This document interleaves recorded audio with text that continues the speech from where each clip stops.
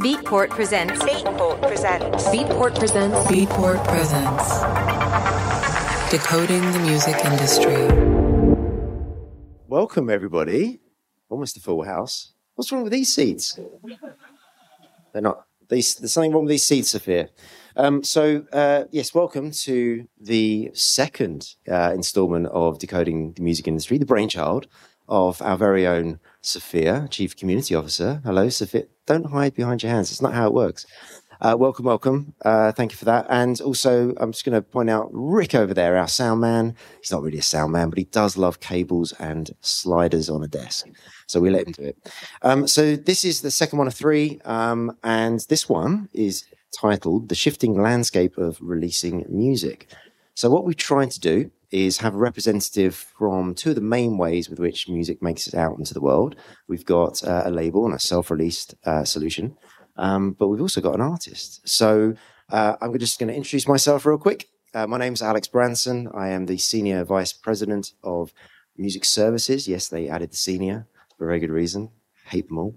What I do is I sit between the producer group and the DJ groups at Beatport. And so the reason why I'm doing this panel is because some of what I do is related to releasing music. So, Kitty, hello, welcome.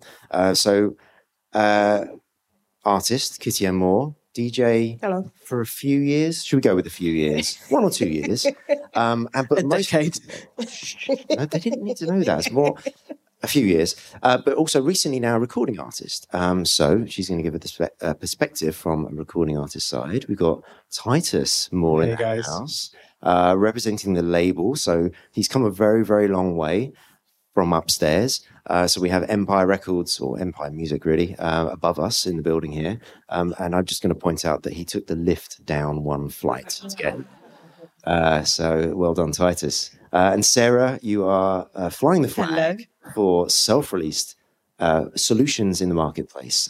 You work for TuneCore, looking after the UK business for them. Yes, I look after UK, Canada and Australia for them. Very, very good. So what we're going to try and do is take you on a little bit of a journey. So sort of trying to follow the life cycle of music. So we're going to follow a little bit of a process. This whole series is about decoding the music industry. So it's going to be, fairly sort of explainer a little bit. You're going to get to know the panelists as they talk, because really it's about what they do. That's why we're here. So we're going to start by that moment of you've made the track, but like, what's next? So Beatport, just very quickly, a little bit of a plug. We bought a company called Label Radar. So that helps artists get to know record labels so they can send their music to record labels. That's one way of doing it. We also have a business called Amp Suite that allows you to run your own record company and do things like distribution. But Sarah, I would say, arguably, TuneCore has defined the self-released solution. So when somebody Google searches, other search engines are available, and they find TuneCore, what happens when they land on that page? Why is it you think that they go, yes, this is the home for me? And what do they get when they sign up? So what you've probably Googled is how do I get my music on Spotify? Because that is the major way that people end up at TuneCore, and other self-releasing distributors are available. I wouldn't recommend them. And yes, so you've probably Googled that. How do I release my music? Any of those kind of things. You come to the TuneCore page, and it now says to you, because we changed our pricing model last year, it basically says that there are 4 different ways of getting your music out through TuneCore. You can get it out onto social platforms for free. You can decide to just get it into the libraries of Instagram, Facebook, all of the usuals. Or you can actually start to get your music out onto DSPs properly. 3 different pricing levels. And, at that point, you might think, oh my God, what do I want to do? My advice to anyone at that stage is think about where you are now and think about where you're aiming to go. Because the whole world of releasing in general can be absolutely filled with, bamboozling terms and so many elements to think about. But, I would say advice, be honest with yourself. Are you doing this because, you've made some music and you just want to get it out there and you want to see it on Spotify and other DSPs because, that would be great just to have my music out there? Or are you looking to make a career out of this? In which case, you basically need to know yourself quite well, I think, at that stage. We are going to come on to some of those expectations in just a second. So Titus, you're representing a record company, if you like, or a music company, really. Guys, you would hate me for calling it a record company on its own. What is it that Empire offers? Like, what is it that you kind of put out there in the world? Empire was traditionally a distribution service, and then as time's gone on, it's evolved into a lot more than that in terms of providing a label service with reps all around the world now, based in San Francisco, LA, Lagos, South Africa, London. So yeah, initially started as a distribution service and it's evolved into a lot more than that now. Very good. And Kitty, you're kind of new to this whole being a producer. What was your journey like getting to it? 'Cause your story is actually fairly unique, isn't it? Yeah, I think my journey is quite relatable to a lot of people in music in terms of you see yourself playing the music, you buy into that, but you also want to be a part of it in terms of its creation form. And in creating was like, well, where do I start? And how do I start? And how do I deliver it to the rest of the world? Yes, you can spend all your time in the studio, which is a bedroom at the time, creating, but then you want to deliver and deliver well in the way that you see your peers doing it. So it was, I'm not ready to do that right now because I don't know where that starting point is. Let me watch my peers doing it and those that I look up to, but also understand the business a bit more and actually ask myself, is that something I'm willing to commit to at the same time as carving a DJ career? Because I think a lot of people think the two just come hand in hand, but don't realise the commitment that which you're delivering to both. The brain can only take so much. So yeah, how do you create, but also read books on the music business and its friends and the 15th version of it as well? Is that the Everything You Need to Know About the Music Industry by Donald S. Passman? Yep, that was one of my textbooks at university. So you sort of answered my next question, so well done. Can you see my notes? Did you have different expectations before you were a recording artist to the ones that you kind of now understand now as having done it? Yes and no. I guess the expectations I had before was, what does the numbers look like and what does that actually make sense to me? Like, yes, everyone's like, oh, I've got 1 million streams. Okay, cool. But then you also can't buy a pizza with what you've earned from your 1 million streams. So does that actually mean anything to me? Or is it me thinking more about the products and the message that I'm delivering through my music? And when I say the message, it's beyond just the sound of the music. It is the message you deliver through the labels you work with. What is the label's ethos? What is their strap line of their actual label services itself? Do I actually see myself being diversified in that label as well? So how many people of colour do you have there? How many women do you have there as well? Was really important to me. So as I've now got into the space that I'm in, I can say that I've done myself a service by pumping the brakes a little bit, understand and watch what's happening before my time so that I'm going in a way that's more authentic to myself. Wow. Okay. That's a very mature way of approaching your career. That's fantastic. And so, Sarah, you started to touch a little bit on the expectations. Obviously, with TuneCore, there's a sort of potential tendency to have customers arrive at your doorstep and think, great, I can upload my music to Spotify because that's what they Google searched, as we established earlier. And is their next expectation that they will be at an award show, sitting next to Ed Sheeran, getting their gong? Is that, how do you manage that expectation? Yeah, no, it's a good point. And I've worked across all kinds of, different elements of the music industry. I've worked at, independents, majors, distributors, artist services, all sorts. And I always say to people, if you've just got signed or you've just uploaded your music or anything like that, you're at the beginning of the journey. The work starts now. which is even more the case with something like TuneCore, because, whilst we're a platform that allows you to develop your music, a lot of the responsibility of being truly independent is on you. It takes a lot of research. It takes a lot of managing expectations, like you were talking about, Kitty, and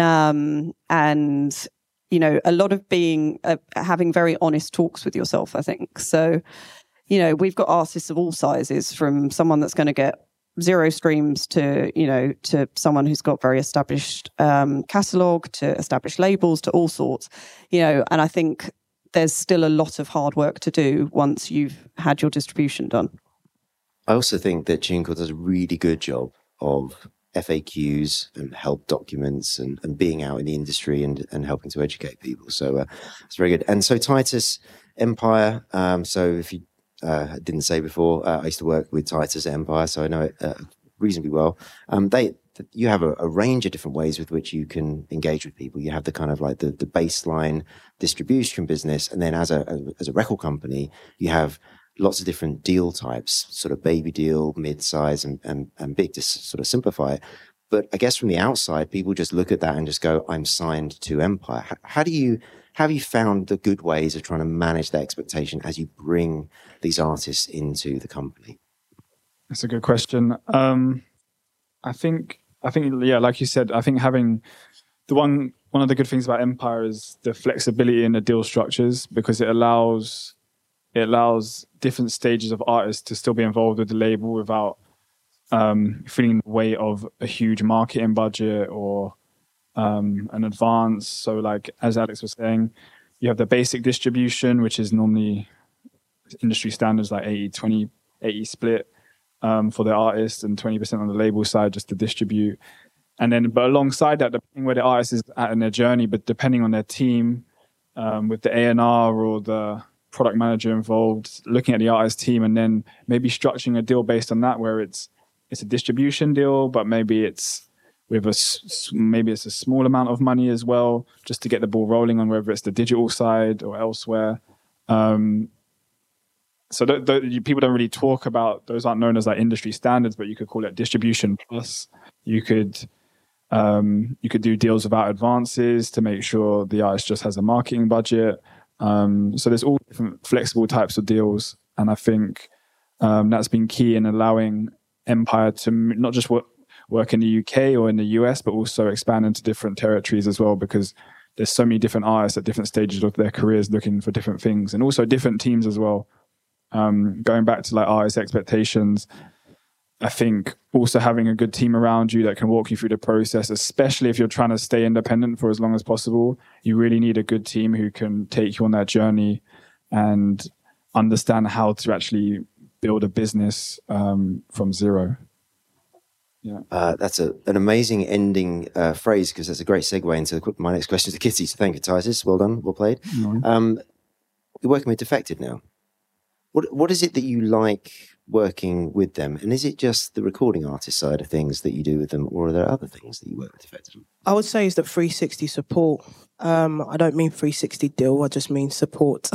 Defected has quickly grown into being a machine now, and it is that label services that Titus was just talking about, in terms of I am allowed to be the artist, focus on my creativity, but also have a team in which I can mold what that output looks like, and know that that team is dedicated to that output and making sure they deliver it in the way that is aligned to Defected's goals, their targets, but also what Kitty and More stands for and the message that I'm trying to deliver.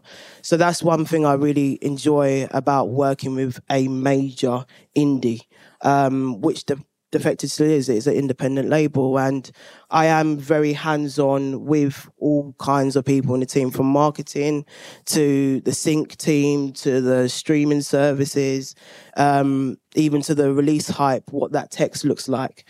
I can be involved in that, or I can decide to step away because I'm confident in those that are working there. So that is the plus side of being there. So are they helping you build your brand kind of outside of just the records as well? Is it the live side of things and merch and things like that? Yeah, I mean, that is when you have, that kind of vision already there, which luckily enough, Kitty and More as a brand has already been established a long enough time for Defected to be like, okay, so how do we flourish that into merch or you know, other assets that are assigned to me? And I'll be able to do it with a budget that's not necessarily coming from my direct pocket, which is the sad thing about artists. When they do have that vision for themselves, you've got to also get the gigs to ensure that you can then put your name on a t-shirt and then also give it out. You can't give it out for free because you need that return on investment as well to then produce another 5. Whereas now I can just say, look, Kitty and More, this is the branding, this is what I want it to look like, and they can achieve that for me. Amazing. Can I say one thing? I was also going to say that transparency is also super key because transparency builds trust. And I think with the platforms here that you can see your royalty statements whenever and that's reported to you live and direct, whether it's the team or the artist can see it directly. And I think previously with major labels, you've seen that royalty statements come in, I don't know, every 6 months. It can be longer than that. And that creates an anxiety with the team and the artists. And I think transparency is super key in kind of the new models we see now. So just wanted to add that. Yeah, no, really, thank you. Super important. So we've heard from an established artist in the industry. Sarah, is TuneCore just for early stage artists? No, absolutely not. I mean, we've got, you know, it was funny, you know, you mentioned Ed Sheeran. Ed Sheeran actually started off on TuneCore. And, you know, we've had people like 9 Inch Nails. We still have the entire Forever Living Originals works. Yeah. Seb DeLisa, good shout. And one of my favourites is Moby has his Play album, I think, on TuneCore still. Or yes, he certainly did at one did. point. Yes, he did at one point. Yeah, absolutely. And you know, so many people have either been through TuneCore or continue to use it because the point that I can't remember if it's Kitty or Tyler that said about having teams around you that you trust. If you've got the people that have got your back and you want to keep them, it's a great way of using a service, you know, just as a distribution service, keeping that team around you that you trust. And then you've got both elements that you've got complete control and transparency over. Excellent. So so far on our journey, we've looked at what happens after the point of creation, what to expect. But of course, people always want more. So let's now look at career growth. So back to Sarah, I think. TuneCore is part of Believe Digital. It is, So yeah. Are there opportunities for these self-released artists to do other things? Yeah, I mean, we work super closely with Believe. I mean, we're based out of Believe's offices in the UK and most other territories. And we have a continual process of going through, looking at potential upstreams from TuneCore. The A&Rs at Believe are looking at what's coming through TuneCore as well. So it's very much a two-way conversation. You know, there've been some great success stories like Seb DeLisa, of artists that have gone from one to the other, you know, and it's a both-way stream as well. So, you know, you're part of an infrastructure with various different options in it. And knowing Andrea, the CEO, a little bit, I know that she wants to do as much as she possibly can there. Absolutely. And I think, you know, and I think that's the point that's worth making as well is, you know, I think a few years ago, people thought of self-releasing platforms as, you know, a bit of an option when you've tried everything else and, you know, okay, I'll self-release. Whereas now it's been proven with so many artists that actually you can make it a long-term success for yourself by putting the right teams, the right knowledge around you, continual education, you know, good managers, all of that stuff. So, you know, it's not just a short-term option. Absolutely. And so Titus, I've heard Ghazi mention this many times, and of course I'm now going to just butcher his marriage, so hopefully he's not listening to this. But I've heard him talk about Empire being quite good at taking an artist from, he's always car analogies with Ghazi, 20 miles an hour to 100 miles an hour. Like the company's really good at that. Why do you think the company has a good reputation in that sort of lane? I think primarily I don't want to shout out the staff. Shout them out. But come on. I think because Empire's been very much a startup company, I think the people that have been employed there have a very entrepreneurial frame of mind. And I think that entrepreneurship aligned with independent artists that are just looking to start their journey has created what Empire is today. It's probably one of the biggest independents in the US. And I think that entrepreneurial spirit is key because it's not easy to build independent businesses. You have to have a real conviction in yourself, in your team. And I think having the employees it has in different territories, especially initially when you're building into a new territory, having these entrepreneurial figures that maybe they have experience in management, they have experience on the label side, they have experience even doing events. And I think that diversity and experience is key to why Empire's been able to scale so fast in like the last 4 years or so. One of the things I do like that Gaz does quite well is he has invested in other elements of the creative process as well. So he established a large recording facility in San Francisco when I was there. And of course, it's given the company a great tool to really take some of those artists way beyond where they would have otherwise got to on their own, because he can just give that great facility to them. And to Gaz's credit, he's very transparent with the artist, you know. He's never tried to trap an artist. He's never tried to... if the artist thinks the grass is green on the other side, he'll let them go. And a lot of times they do actually come back because they're not used to being given that freedom and that independence. So the same freedom that they're allowed, that allows them to go elsewhere, is the same freedom that creates that trust as well. Yeah, absolutely. Kitty, why do you think Defected is a good place to allow you to grow as an artist and as a business person? Because I seem to remember on the prep call, there was allusions to how you're working on some live events with them and some merch and things like that. Yeah, I mean, I know you've already touched on it a little bit, but... The good thing about Defected is they allow me to get stuck in. A lot of other labels that I know of, other businesses that I know of, sometimes they remove the artist and they speak on behalf of the artist with management that your manager might not even have that conversation with the artist to ensure that they're delivering the artist's actual vision. Whereas Defected, I could actually go to the office and the marketing strategy that they're having for, I don't know, my label's event or a Kitty Amore documentary launch, that was a plug. I think we should have more plugs on this panel, by the way. So please plug. But they allow me to be part of those conversations, which I am there to just even listen. What is your marketing strategies that you have envisioned for me? And I can actually say, actually, that's probably not aligned to where I saw this going. Or, brilliant, it's nice to know that you guys are championing me in that way.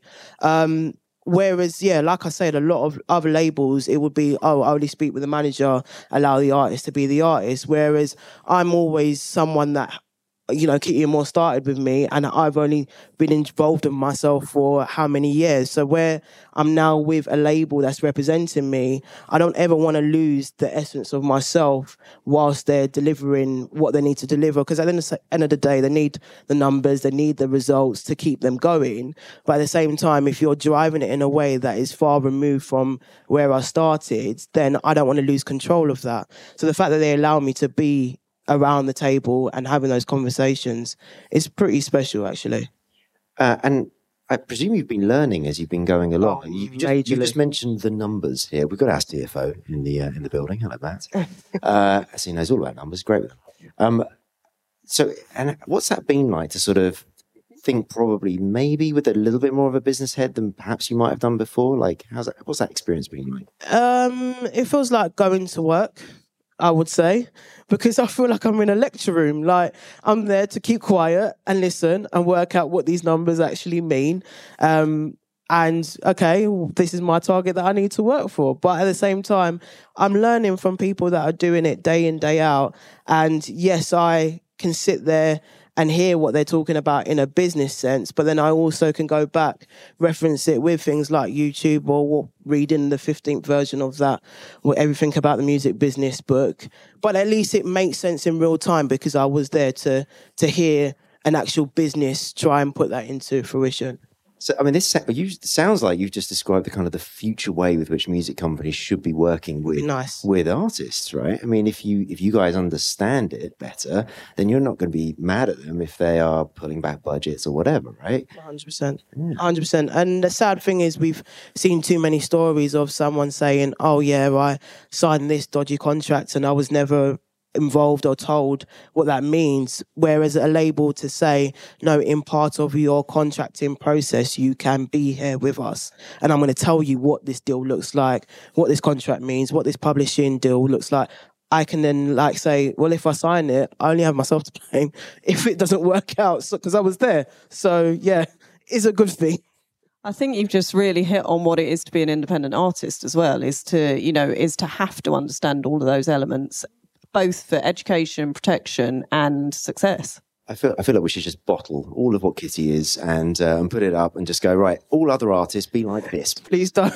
Make everything work better. Yeah, it's actually really good to hear because I work with independent artists as well, and it's like the artists should actively want to recoup. The team should want to recoup their deals. It's like going to every bank and then leaving every bank in debt, and it's like you're not going to get a loan by the third time or even the second time. So I think knowing your targets, obviously you want to be as creative as possible. You don't want to let the finances muddy that. But if you it's just a good business. And I think preaching good business for artists early on and for the teams is so key to having a long career where people want to actually be involved because they know you're responsible. Well, being responsible with money is a really important piece of it. And I guess if you've got a partner that is a record company, you've got to trust each other.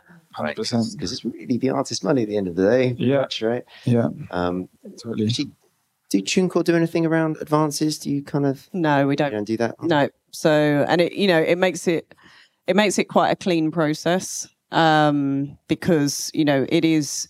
essentially you are signing up to a subscription service because it is an unlimited, you pay an amount of money for your annual fee and you can release an unlimited amount of music within that. And it's quite a straightforward transaction that's, very, very easy for artists to understand. There's no copyright being held or anything like that. So yeah, very straightforward. How are we doing for time? Oh, okay.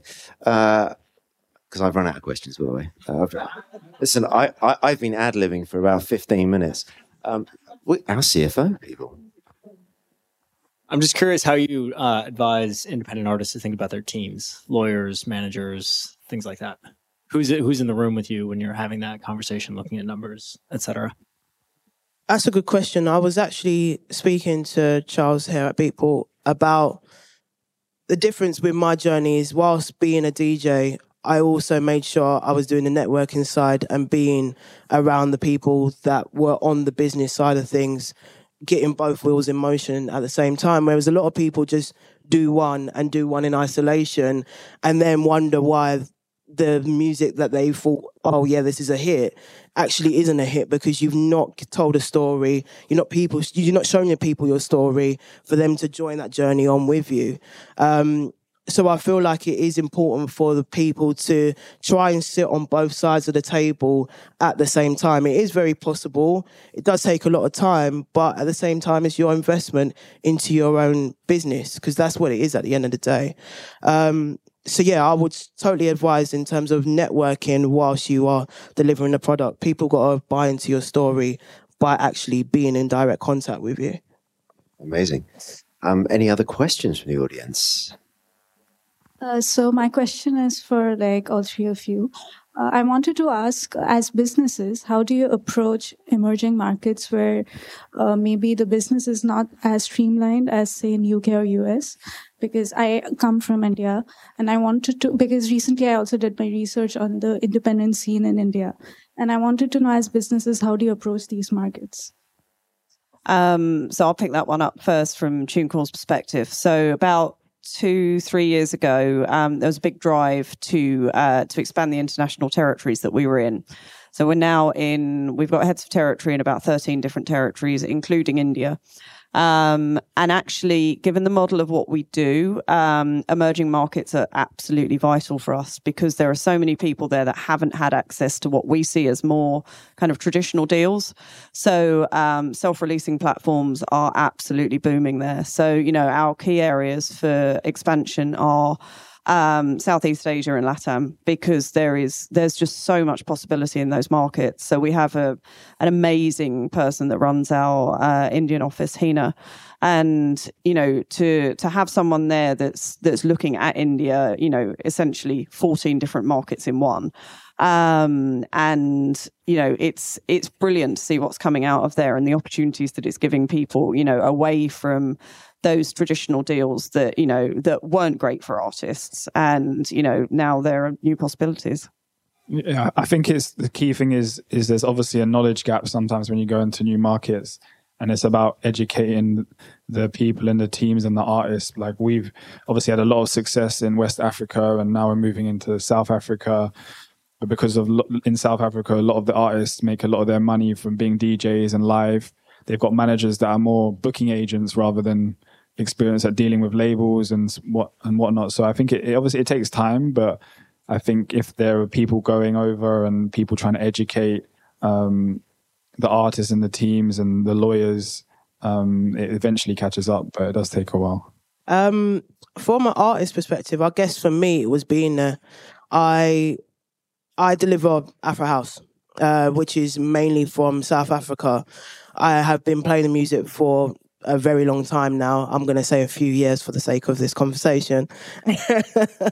But in order for me to do that in its true form, I had to be there. I had to understand it. I had to really get in the culture to understand, well, what is the buzz? Why do I feel this way about it? And how can I actually allow people to believe in it in the same way as me, even if they can't get there? So for me being there on the ground, doing my research and getting stuck in, that was before any booking came.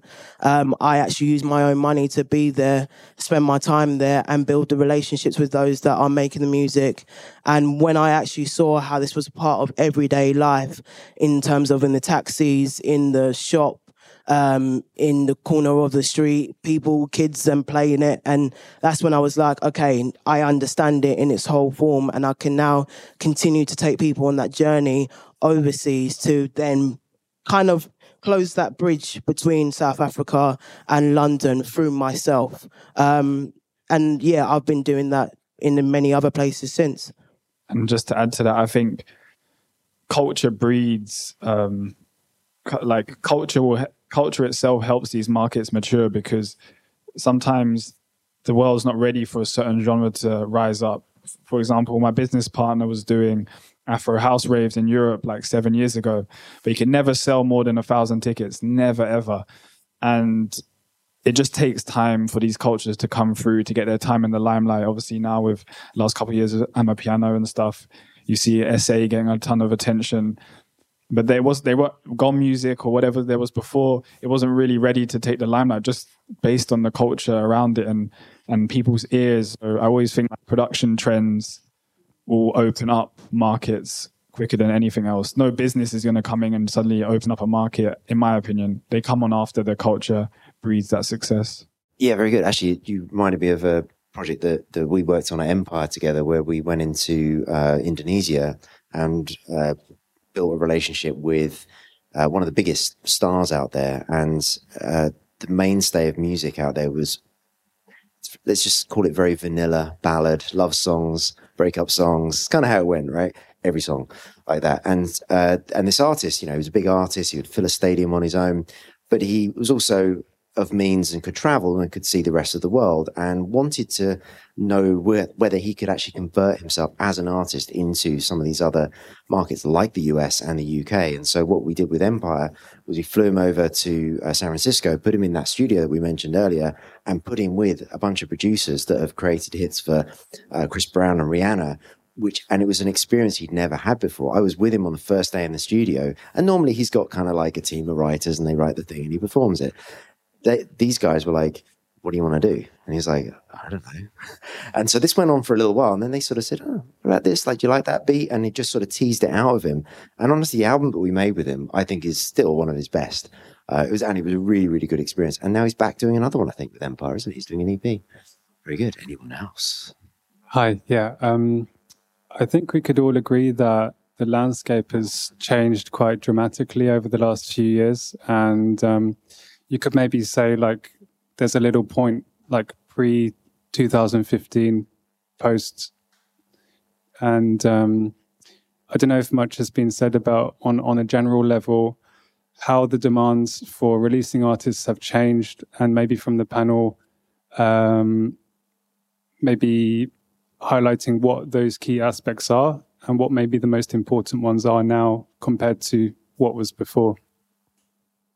I mean, one of the things that we've seen in terms of demands on artists is just the sheer volume that you're expected to create now.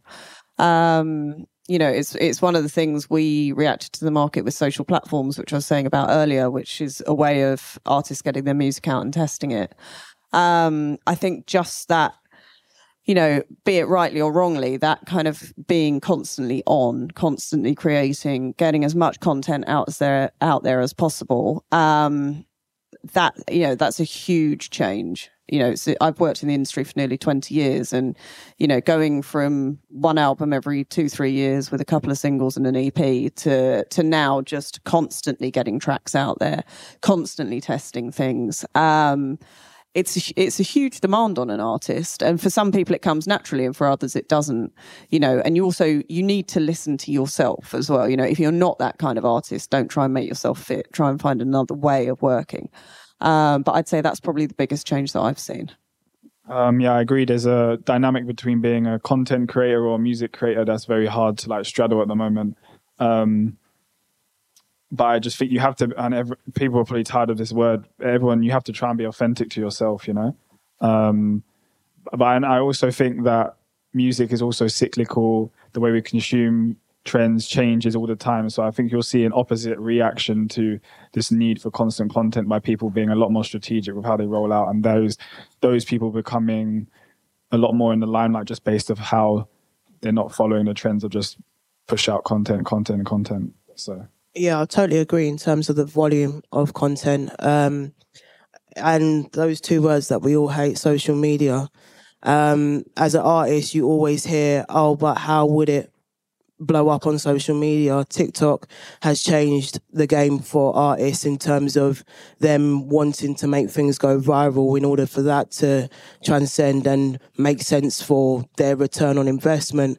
But I just think, just like these both have said, is ensuring that you stay true to yourself. I'm quite fortunate now where I've kind of worked out a way of ensuring that, Kitty is delivering content through music, but at the same time, when I'm in my creative space creating, I ensure Kitty the DJ is staying relevant so that when Kitty actually release something, people don't feel like, she's been doing nothing for this long, because I've been staying active as a DJ. And little do they know, I've been testing out my own stuff with them being present. And then now that they actually can then hear it, it's like, the two's actually making sense. I understand not every artist is fortunate enough to have that ability. And I guess when you are a singer-songwriter, it might be even harder. But I guess it's how do you continue to pivot yourself in ways where people are still part of your creation and your creative process. So even if it is, I can't deliver an album every 6 months, at least you see me either, doing a cappella of me singing on stories, or, you see me in a room with this person. There is other ways you can keep people engaged into your actual product. I think it goes back to managing expectations is key again.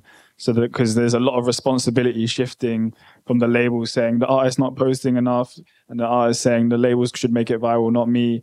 And so you get this back and forth, which is just kind of gets insane. So I think, again, it goes back from manage expectations, knowing the artist you're signing, the artist knowing the label they're going to, and how much they're going to be prompted by the label to post, and how much they're not. So setting in those expectations before you sign a deal is probably key as well now. It's funny, I was having almost exactly this conversation with Mark Mulligan from Media Research today, and he was saying, is there a gap for record companies during the signing process to actually not look at how many likes and streams and whatever that they've had?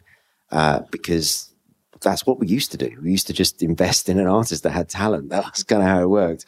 Yeah, it's going to sound cringe, but you're investing in the person, not just the artist as well. So you need to know who you're signing. So maybe there should be a process where you're literally really going and understanding who that person is and their life goals and who they are, because that's going to dictate how much they can post or want to post based on their personality. So, yeah. Well, I certainly like that human element to it. All right. Well, I think that was excellent. Round of applause for the fantastic panelists.